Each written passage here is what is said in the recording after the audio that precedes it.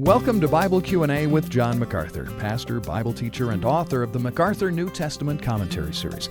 Well, today let's take a look at Pentecost. For Christians, this Jewish feast will always be associated with the events of Acts 2. That's the coming of the Holy Spirit, the beginning of the church age.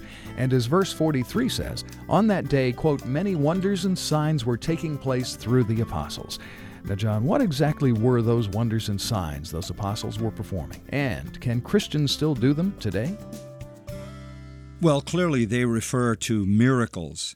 Those are just words that view miracles in different ways.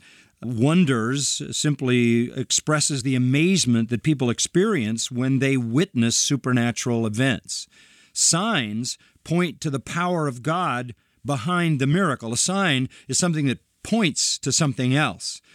And so these are references to the miracles that the apostles did, which pointed to the power of God and the truthfulness of their message, and which generated amazement and wonder in the people.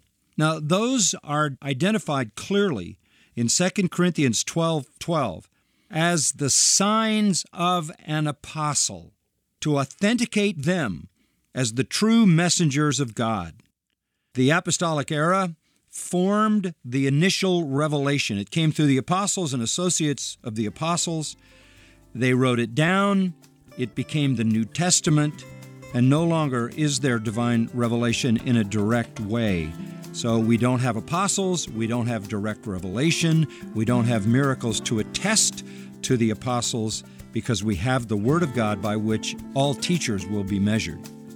This is Bible Q&A with John MacArthur. For more in-depth teaching from the book of Acts, visit MacArthurCommentaries.com.